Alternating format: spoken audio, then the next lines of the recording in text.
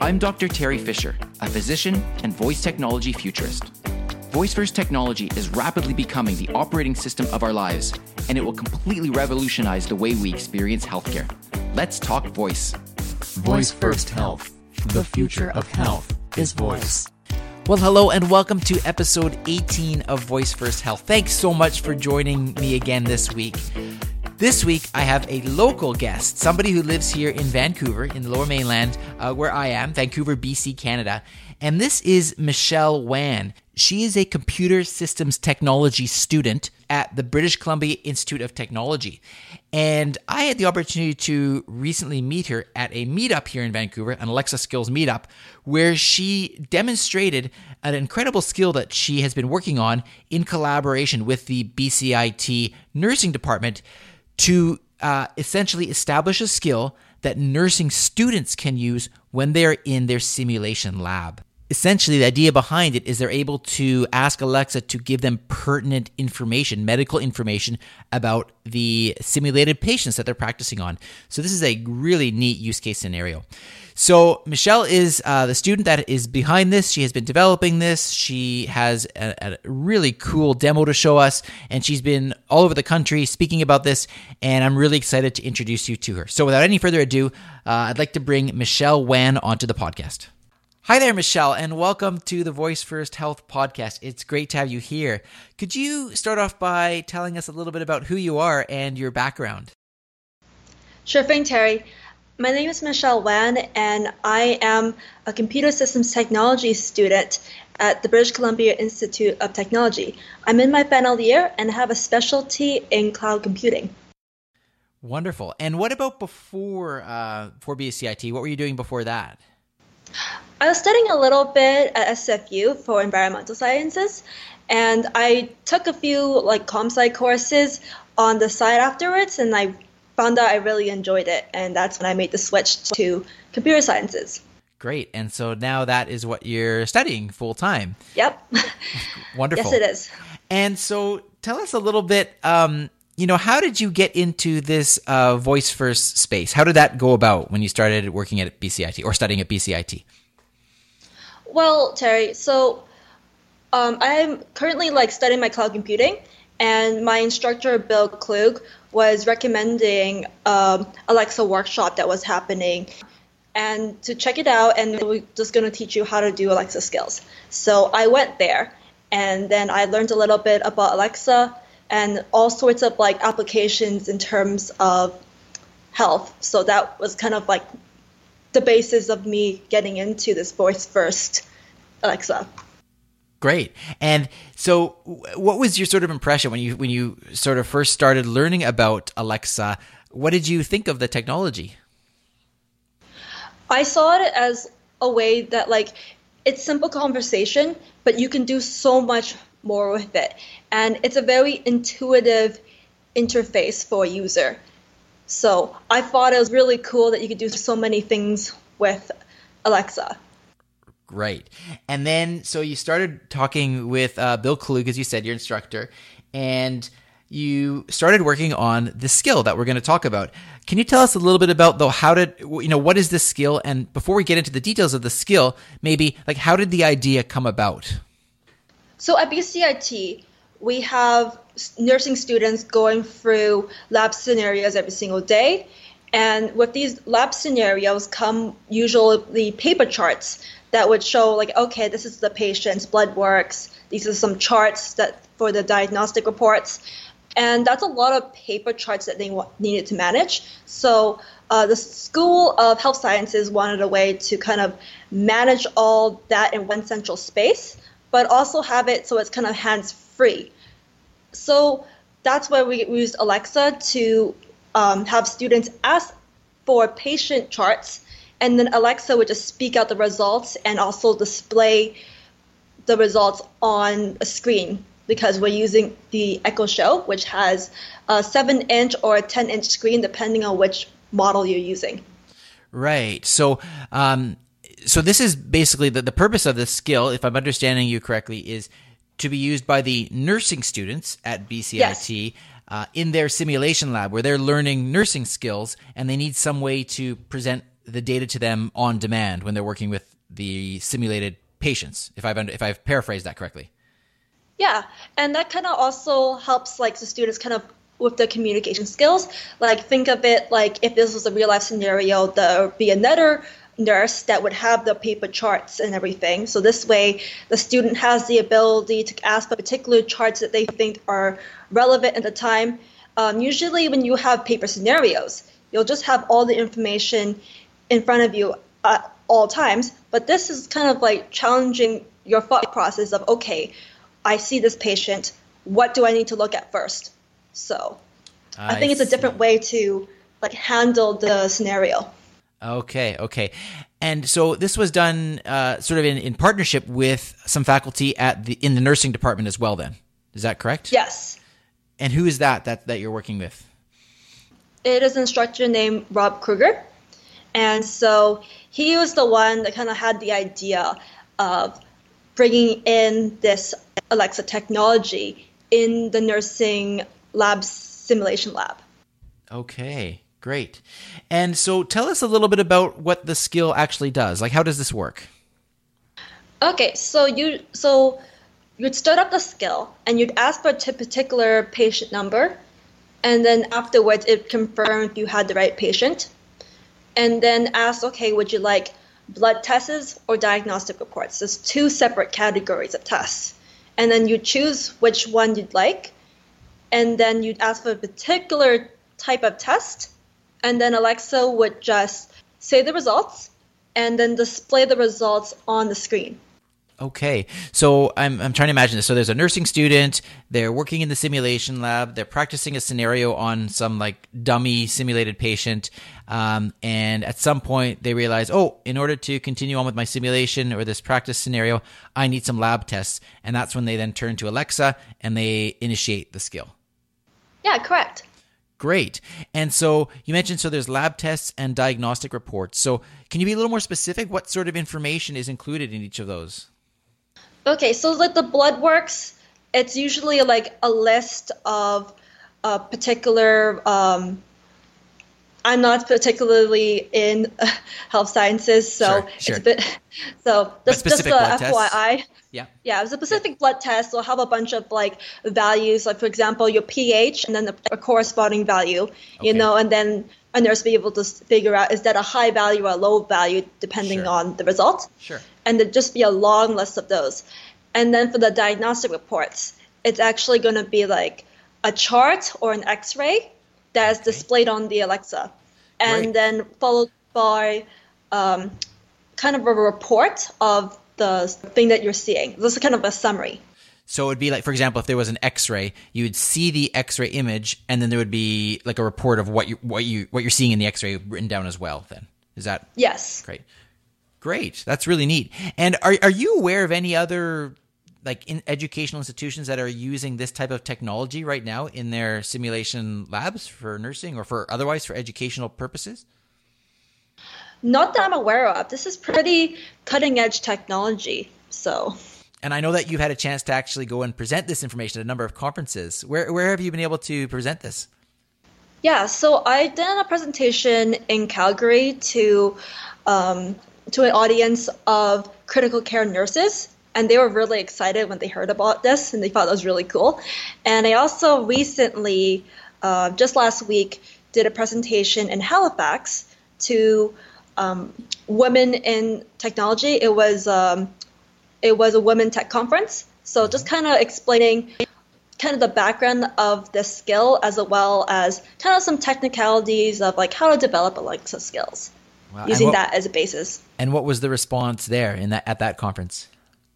Oh, they really liked it too. And a lot of the questions were a lot more of like, oh, how did you develop this? And how did you go about doing this? And so it was a different type of audience, but both of them really enjoyed the presentation. That's wonderful.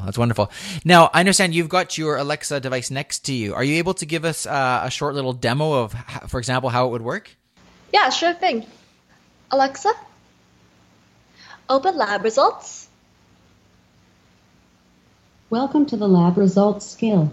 Use this skill to obtain a patient's blood work or diagnostic reports. How can I help you? Get me patient 1.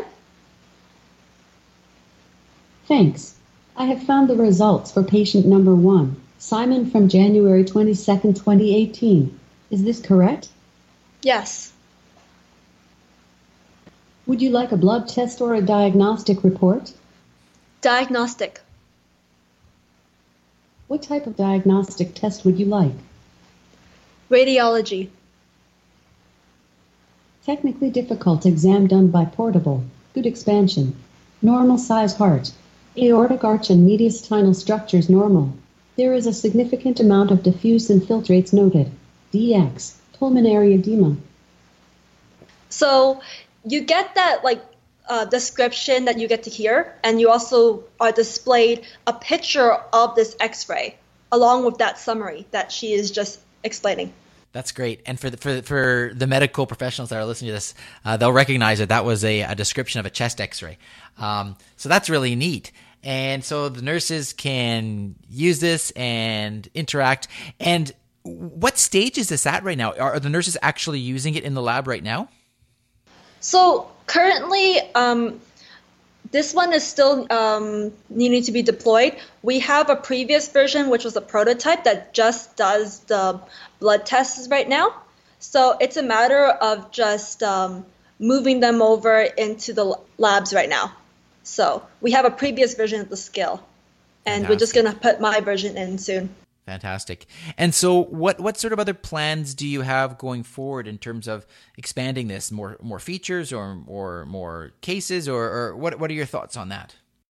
So for me, the next step would be an easier way for instructors to add information to essentially the database of information, because right now it is just simply like going in and editing manually.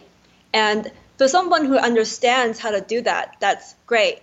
But not everybody knows how to go about that. So we are talking about ways to, create maybe a website that someone can just go in and just make some edits and add more patients, and then they don't have to worry about what's happening in the back.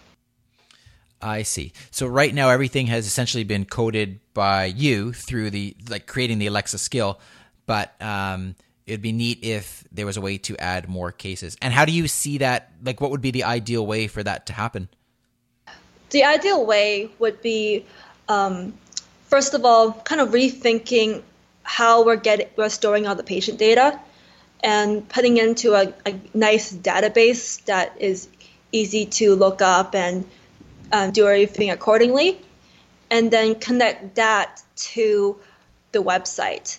And so you'll just make your edits on your website, and then you'd post that, and then it would put it into the database, and then that database is what Alexa would be retrieving from. So then it'd be seamless. So there would be, like, the faculty would essentially go to a website, they could enter the information about a new case, and that would then somehow get uploaded into the Alexa skill, and then it would be available for nursing students to use. Yeah, so it'd be like, the ideal would be it would be uploaded to the database, and that database is what Alexa is kind of retrieving its data from. Okay, got it. And that would be neat, because then you could have many different cases, and it could cover all different scenarios for the nursing students, which is great, fantastic. How did you find actually developing the skill? Were there certain things that you found more challenging? Was it an easy thing for you to do as a computer science student, or what? Can you tell us a little bit about that? What was it like producing the skill? It was a bit of a learning curve for me, because it was pretty brand new development on Alexa.